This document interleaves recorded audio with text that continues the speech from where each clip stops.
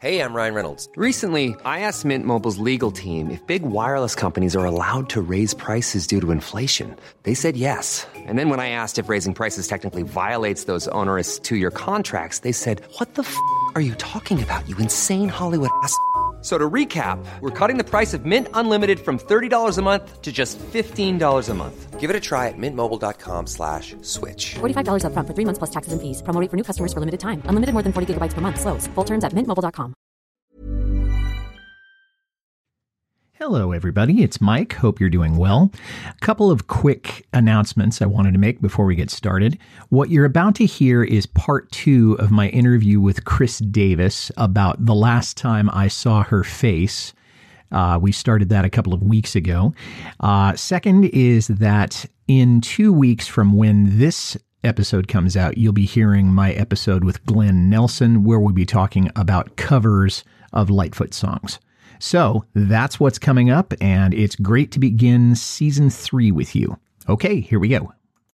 The first guest of the evening is truly a poet. He's an artist. He is a friend and an inspiration to anyone who has ever played the guitar or tried to write poetry. Would you please welcome Gordon Lightfoot?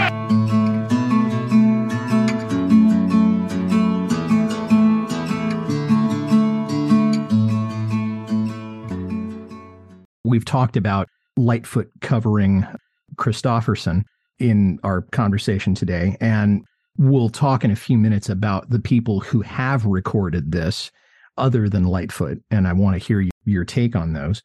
But let's talk a little bit about the context in which the song was released. It was on the Did She Mention My Name album. It came out in 1968. It was the second song on the LP on side A. I think the first one was Wherefore and Why. The song was not released as a single, which I can kind of see because it's a little long for a single, although it's beautiful.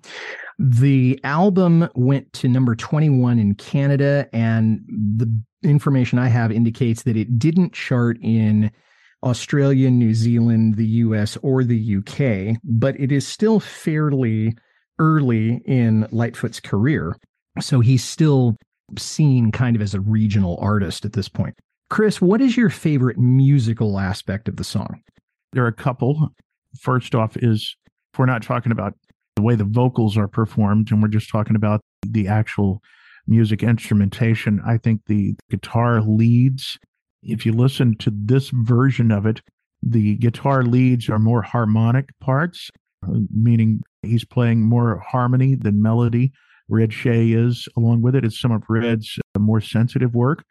And also the swelling strings, and that's why the guitar kind of takes maybe a little bit more of a backseat in the middle of the song, because the string arrangement is so thick. It's an embellishment of the song, and I think maybe they were planning for that in considering what the guitar should sound like. I really think it's kind of a unique Lightfoot work in that aspect, because the way they usually worked when they did these albums were the 3-person band played their parts, and then the string arranger came and figured out string parts to overlay after they were done. It just sounds to me, and I don't know this, but it sounds to me like they may have been thinking about what the strings were going to sound like in the song when they laid down the guitar parts. And also, Gordon plays on this song essentially what is a lead part to begin with.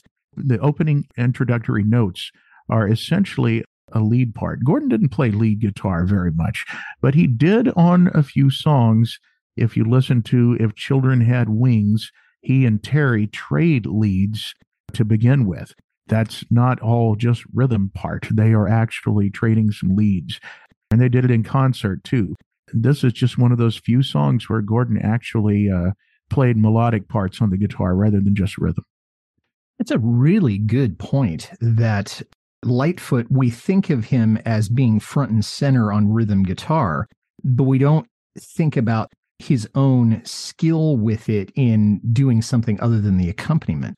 That's one of the two things that I loved the most about it myself. The strings on that were just perfect. I don't think we would use that kind of orchestration too much in modern music.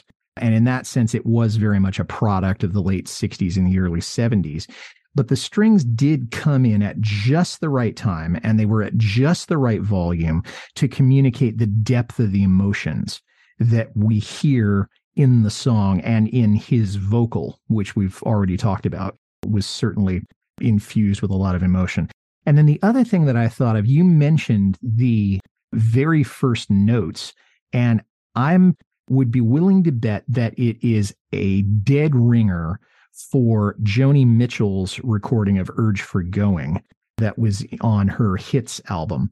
It's almost exactly the same notes. It's almost exactly the same picking pattern.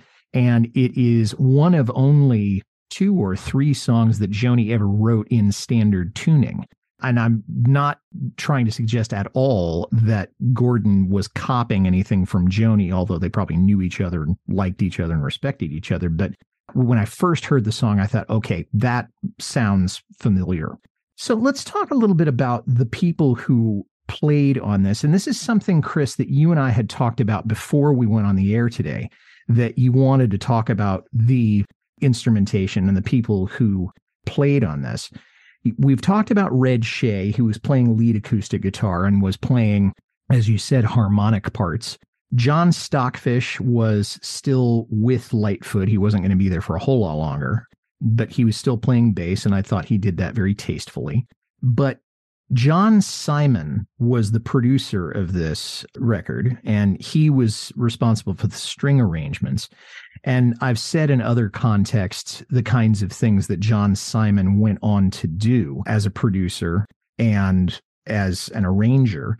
So I wanted to know, did you have any particular observations about the personnel that played on this particular song? There are other people who are credited for the record, but those are the people that we know played on The Last Time I Saw Her.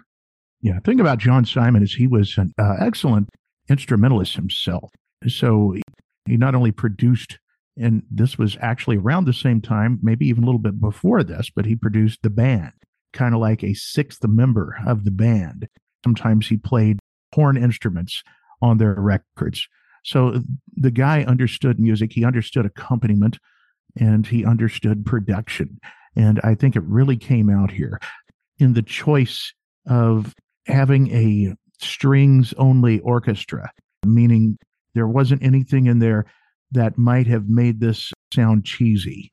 If you go back and listen to some of the arrangements on covers of, say, If You Could Read My Mind, sometimes people put flutes in there or some woodwinds or maybe occasionally a horn, and it would just cheese it up just enough to where you would make the hardcore Lightfoot fan say, yee, and cringe a little bit. None of that here. The accompaniment is exactly what a Lightfoot tune would need. It was the epitome. And you mentioned John Simon. He's still around. I think he's operating out of Connecticut now. He did work on music from Big Pink. He worked on The Last Waltz. He worked with Big Brother and the Holding Company.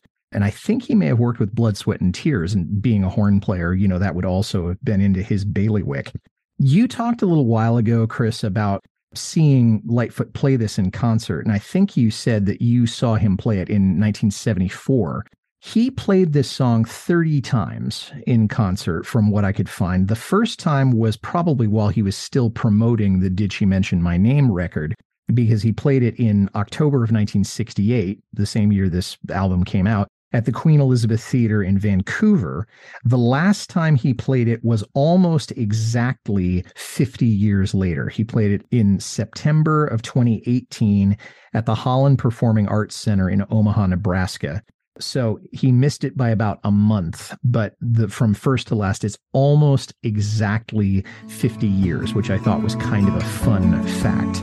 We'll be right back to our conversation with Chris Davis about The Last Time I Saw Her. But first, a word from a podcast partner or two.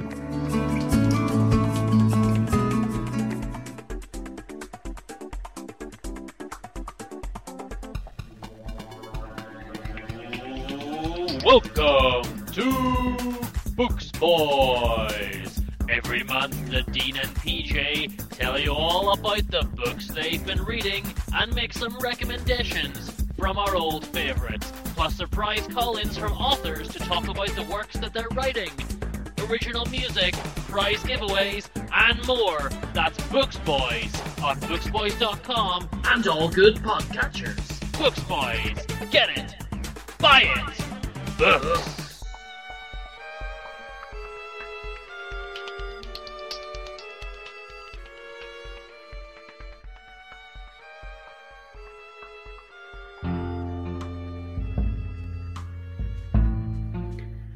Hey, do you like classic albums? Technically, like the 20th century albums, such as like Beatles, Led Zeppelin, Rolling Stones. I've only had Beatle episodes so far, however, I'll be doing more. But welcome to my show, or rather, hey, welcome to check out my show. All those years ago, a classic album podcast with the dipping sauce. As you can see, the George Harrison reference. I review classic albums, not of those the likes of Beethoven, the likes of the Beatles and Rolling Stones, and like I mentioned earlier, or what have you. So yeah, check it out. It's every Monday. I do albums, conspiracies, songs, all that jazz. So just check it out. All those years ago, a classic album podcast, wherever you get your podcasts. You talked about covers. Well, there have been a few people who have covered this. John Arpin, Harry Belafonte, Glenn Campbell, which is the one that I think is best known, Keir Dullea, Jerry Candieston, who's been on the show, Johnny Mathis, Telly Savalas, and Andy Williams. And I had a question I wanted to ask you. Well, two questions, really. One is that, do you have any thoughts on any of the cover versions that you've heard? And second, do you have any reaction to hearing that Elvis had wanted to record this song but never got around to it? Well, for the Elvis question, that doesn't surprise me. I mean, Elvis had a lot of songs that he wanted to record and just didn't have the time, because Elvis was a connoisseur and a student of pop music. He loved it. He could play a lot of the Beatles tunes. He could play some of the licks, note for note on the guitar and the bass.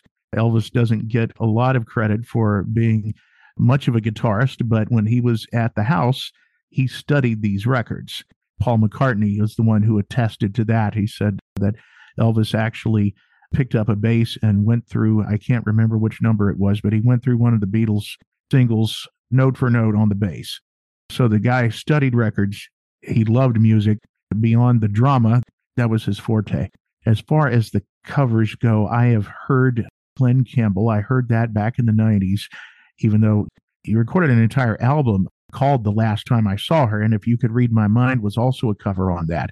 But the album had a very 60s sound, even though it was done in the early 70s. And his cover of The Last Time I Saw Her is actually, it's a very good, a very solid cover. Telly Savalas, I mean, it's kind of hard to listen to a cover of a Lightfoot tune where you're thinking about a guy with a dum-dum in his mouth going, "Who loves you, baby?" Who loves you, baby? Yeah, Kojak. Harry Belafonte. I don't think I've heard that version, but now I've got to go look it up. You were talking about the live performances, and I was kind of surprised to see that 2018 date in there, because it seemed to me that Lightfoot stopped performing the song pretty much altogether in the early 90s, when it became a bit too much of a vocal reach. He had mentioned at one time that his voice dropped a couple of keys between the early and late 90s. And you can hear it if you listen to concert recordings. You can hear the difference in his voice at that time. He's somebody who loved cigarettes, never stopped smoking until the very last years.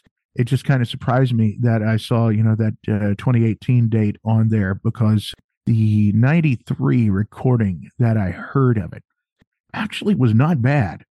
It was not that strained, but you could tell that it was the time when he stopped singing some of the high notes on Canadian Railroad Trilogy and started substituting lower notes, doing that on several songs. And I remember reading a concert review one time where somebody had called out The Last Time I Saw Her, and he played the opening notes and started to sing it and then stopped. Just kind of said, can't do that anymore. And he even admitted in the late 90s that he was not as agile on guitar anymore. They kind of got into what some older performers do when they get into kind of a scripted performance. He got into that a little bit and stopped improvising as much or taking requests very much. They just did what they did after a certain date. And can't blame him. He was slowing up. If he was writing songs, he wasn't necessarily performing them all that often. And that particular key that it's written in, I mean, the chord shapes are in the key of A. I know he used a capo, so I don't know what key he was actually playing it in. But he may have tried to drop it down from that, because the Gordon Lightfoot of the 2000s and the 2010s was certainly not the Gordon Lightfoot of 1968 in terms of vocal prowess.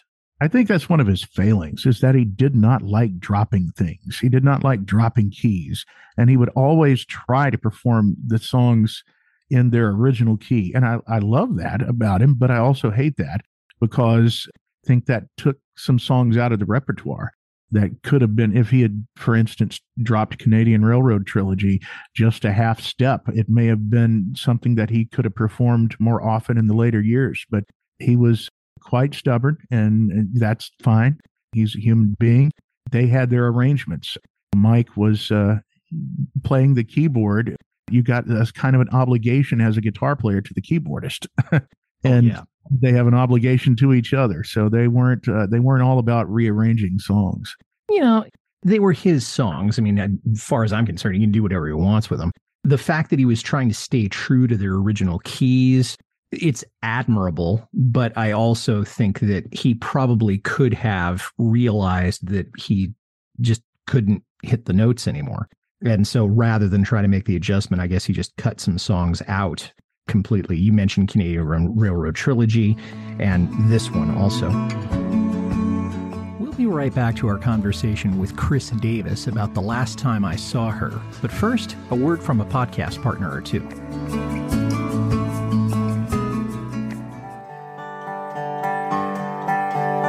The American West, a place where our character as a nation took shape, where dreams came true, where ambitions were shattered, and where legends were born.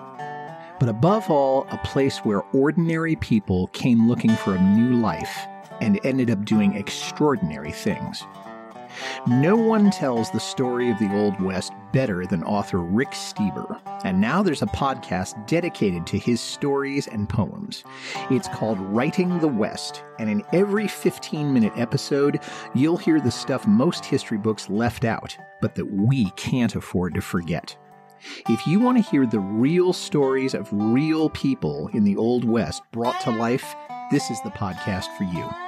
Check it out on Spotify. That's Writing, W-R-I-T-I-N-G, The West, the stories and poetry of Rick Steber.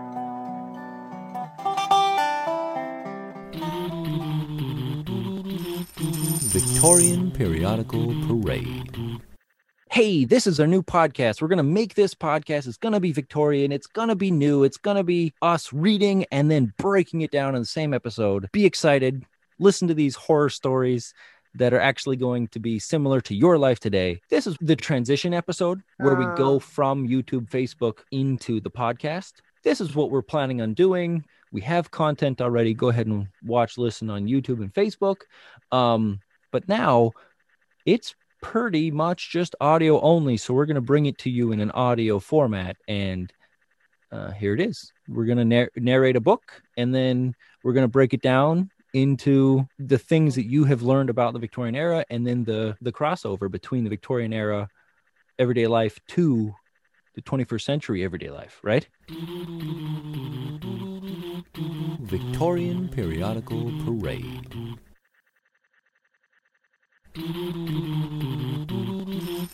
Victorian Periodical Parade. Chris, as we're sort of winding down here, are there any closing thoughts you have on the song? And then I wanted to talk a little bit more about you personally. Well, I really enjoyed the song in every iteration I've ever heard it in. So I heard it, like I said, in that 74 version with just the three of them. I've heard that on the internet somewhere. Also heard it 80s version, but the best version I think I've ever heard was from the Avery Fisher Hall concert in 1977. And instead of having a string arrangement, they had Pee Wee Charles with that clever pedal that was put together by Richard Harrison with a lot of sustain where they could make it sound like a string section. And it was absolutely gorgeous. It was note for note perfect, word for word perfect. And the ending that they worked out for the song was just as emotional as any of the verses. And hearing the audience respond to it, just an incredible recording. But, you know, as it evolved, as the band evolved in the 90s, they brought in the keyboards a little bit. There was a version from the 80s where they actually had some keyboard in there. They had steel in it still. I think it was from 1985, so Pee Wee was still in the band. They had steel guitar, but then they brought in keyboards, and the keyboards weren't as evolved in 85. So it didn't sound exactly like strings. It sounded almost like horns. It was a very odd version of it. But then in the 90s, they toned it down a little bit, and it still sounded good. Every time he performed the song, I think you were going to get a reaction from the people in the audience who bought Lightfoot Records, who loved his catalog beyond Sundown and Carefree Highway, because it was just such a powerful song. As you're saying that, I think about, what if they had just done this on solo acoustic piano? Would it have had the same feel to it? I mean, you mentioned keyboards, but if they'd actually had a grand piano, what would that have done for it? And now, sadly, we won't ever know. Okay, Chris, you're the first person I've asked this question of, and I hope that you won't take it too personally.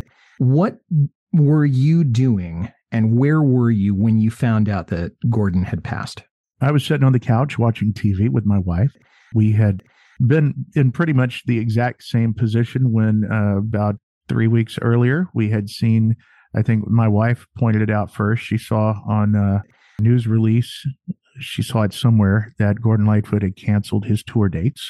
We saw Gordon for the last time in May of 2022. We were living at that time in Indianapolis.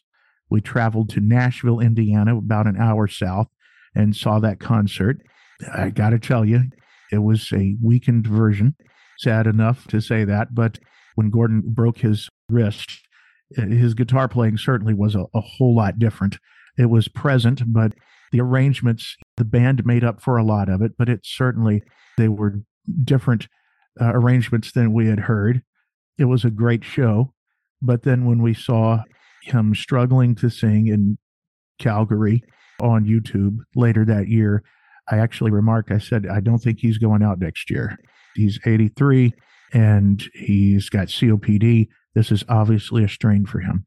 So the night of May 1st, I have a good friend who keeps up with all this stuff with musicians, and he texts me, and it was just a little placard that some radio station had put out, and it said, "Thanks for the music," and had the dates.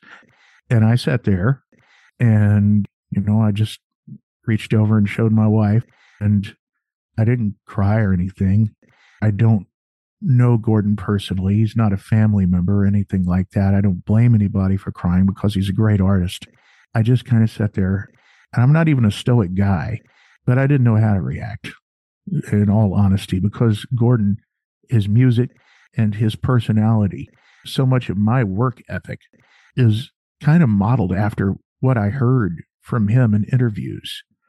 So much of him has been with me for so many years that I didn't know what to do. I didn't know how to react. I knew the moment would come in my lifetime, obviously, but I didn't know how I would react to it. And at that moment, I thought, what can I do to say something about his legacy? I still work part-time for the radio station in Indianapolis remotely. So I recorded a 1-minute tribute to Gordon to go on their 12 o'clock news program the next day. And that was a little bit therapeutic. Thank you for sharing that with us. And because you certainly reacted genuinely, and you reacted in a way that made sense given your line of work and your interests. I'll just say it now that for me, we were coming back, my wife and my son and I, we were coming back from some event, and I couldn't even tell you what it was, but we all came through the door, and I pulled my phone out. I'd felt some buzzing, and maybe I was driving and I couldn't get to it. And it was from Adele Chalifu, who has been on the show a few times. And she said, "Mike, you're not going to believe this." And she had included the link in her direct message saying that Lightfoot had passed. And I just sat there, and I didn't cry either, but I did sit there probably for about 45 minutes or an hour before I could move again. And then I brought in my phone and pulled up the YouTube of A Painter Passing Through, and sat down next to my wife in the dining room, and we listened to it. And so that was my immediate reaction to it. And then I put an announcement out on the podcast. Mike, you got a first here. You got a tear from me. This is the first time I've shed a tear over Gordon. It's taken this long. But sitting here and talking with somebody who is so deep into his catalog and deep into his music and deep into everything Lightfoot, and being able to commiserate is kind of what's brought it out. Like you were saying, I didn't know how to react at that point, but I was not shocked. It was not a shock to me because I've seen this happen before. I remember with George Harrison, the family at some point had asked for privacy, and then there was radio silence for a while, and then he passed away. And that's kind of the same thing that happened with Gordon. So I was kind of prepared. I knew it would happen fairly soon. Yeah. Something inside told me that. Yeah, I think a lot of fans realized when he canceled those tour dates that this was probably the beginning of the end, but none of us wanted to admit it, especially the people that I've had on the show, that they were, I think in some way, denial is probably too strong a word, but they didn't want to come to grips with the fact that this is somebody who was no longer the artist that he had been and was probably ready to go to some degree or another. It's what it sounds like. From everything I've read, it sounded like he was well prepared, and he was not somebody who was going to face death in any manner but what you would expect from Gordon Lightfoot. I don't know what his actual last words were, but one of the things that he said not long before he died was, well, we had a good run, didn't we? And he certainly did. Amen. So, Chris, you had mentioned that you work for a radio station, and you also mentioned that you play music on Saturday nights. Can you say just a little bit more about that in case people want to find you and cheer you on? Sure. I've got a Facebook page called Chris Davis, singer-songwriter. I play here in Jackson, Mississippi. This is my home territory. I just moved back here in January after 7 years in Indianapolis, working for WIBC Radio, where I was the news director. That's what I do. That's my stock and trade. I'm a radio newsman. I work at a TV station here. It's not my bag. And I am definitely going to be looking to do radio again as soon as I get out of my current situation. We're here because of some family troubles. But in any case, the music that I play is, I play Beatles, I play James Taylor, I play Cat Stevens, and of course I play Gordon Lightfoot. I play, 60s and 70s pop. And the people at the pizza place seem to like it, so I'll keep doing it as long as they'll have me. Well, Chris Davis, this has been an absolute joy. It's great to converse with someone who has felt Gordon's music as deeply as you have, because, of course, I have also. So thank you very much for your time, and I'd love to have you on the show again real soon. I'd love to say the same about your passion for Lightfoot's music. And I appreciate the opportunity. And thanks for listening, everybody. If you like this well enough to listen to the whole thing, tell somebody about it. Carefree Highway Revisited is on Apple, Spotify, Acast, or wherever you get your listening matter. Our website is www.lightfootpodcast.com. I'd like to make a special request for you to visit my Patreon page. I love this show so much, and I want to keep it going. And you're in a position to help. Please head over to www.patreon.com/Carefree Highway Revisited. $1 or $2 a month is all I ask. You can reach me, Mike Messner, at teachermike72@gmail.com.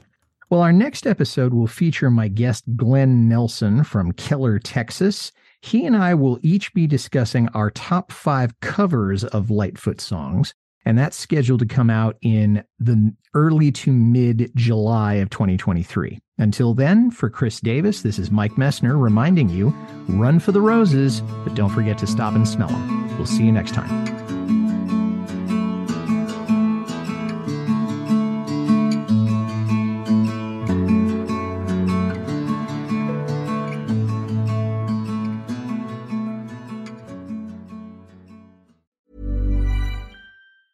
Planning for your next trip? Elevate your travel style with Quince. Quince has all the jet-setting essentials you'll want for your next getaway, like European linen, premium luggage options, buttery soft Italian leather bags, and so much more. And is all priced at 50 to 80% less than similar brands. Plus, Quince only works with factories that use safe and ethical manufacturing practices. Pack your bags with high-quality essentials you'll be wearing for vacations to come with Quince. Go to quince.com/pack for free shipping and 365-day returns.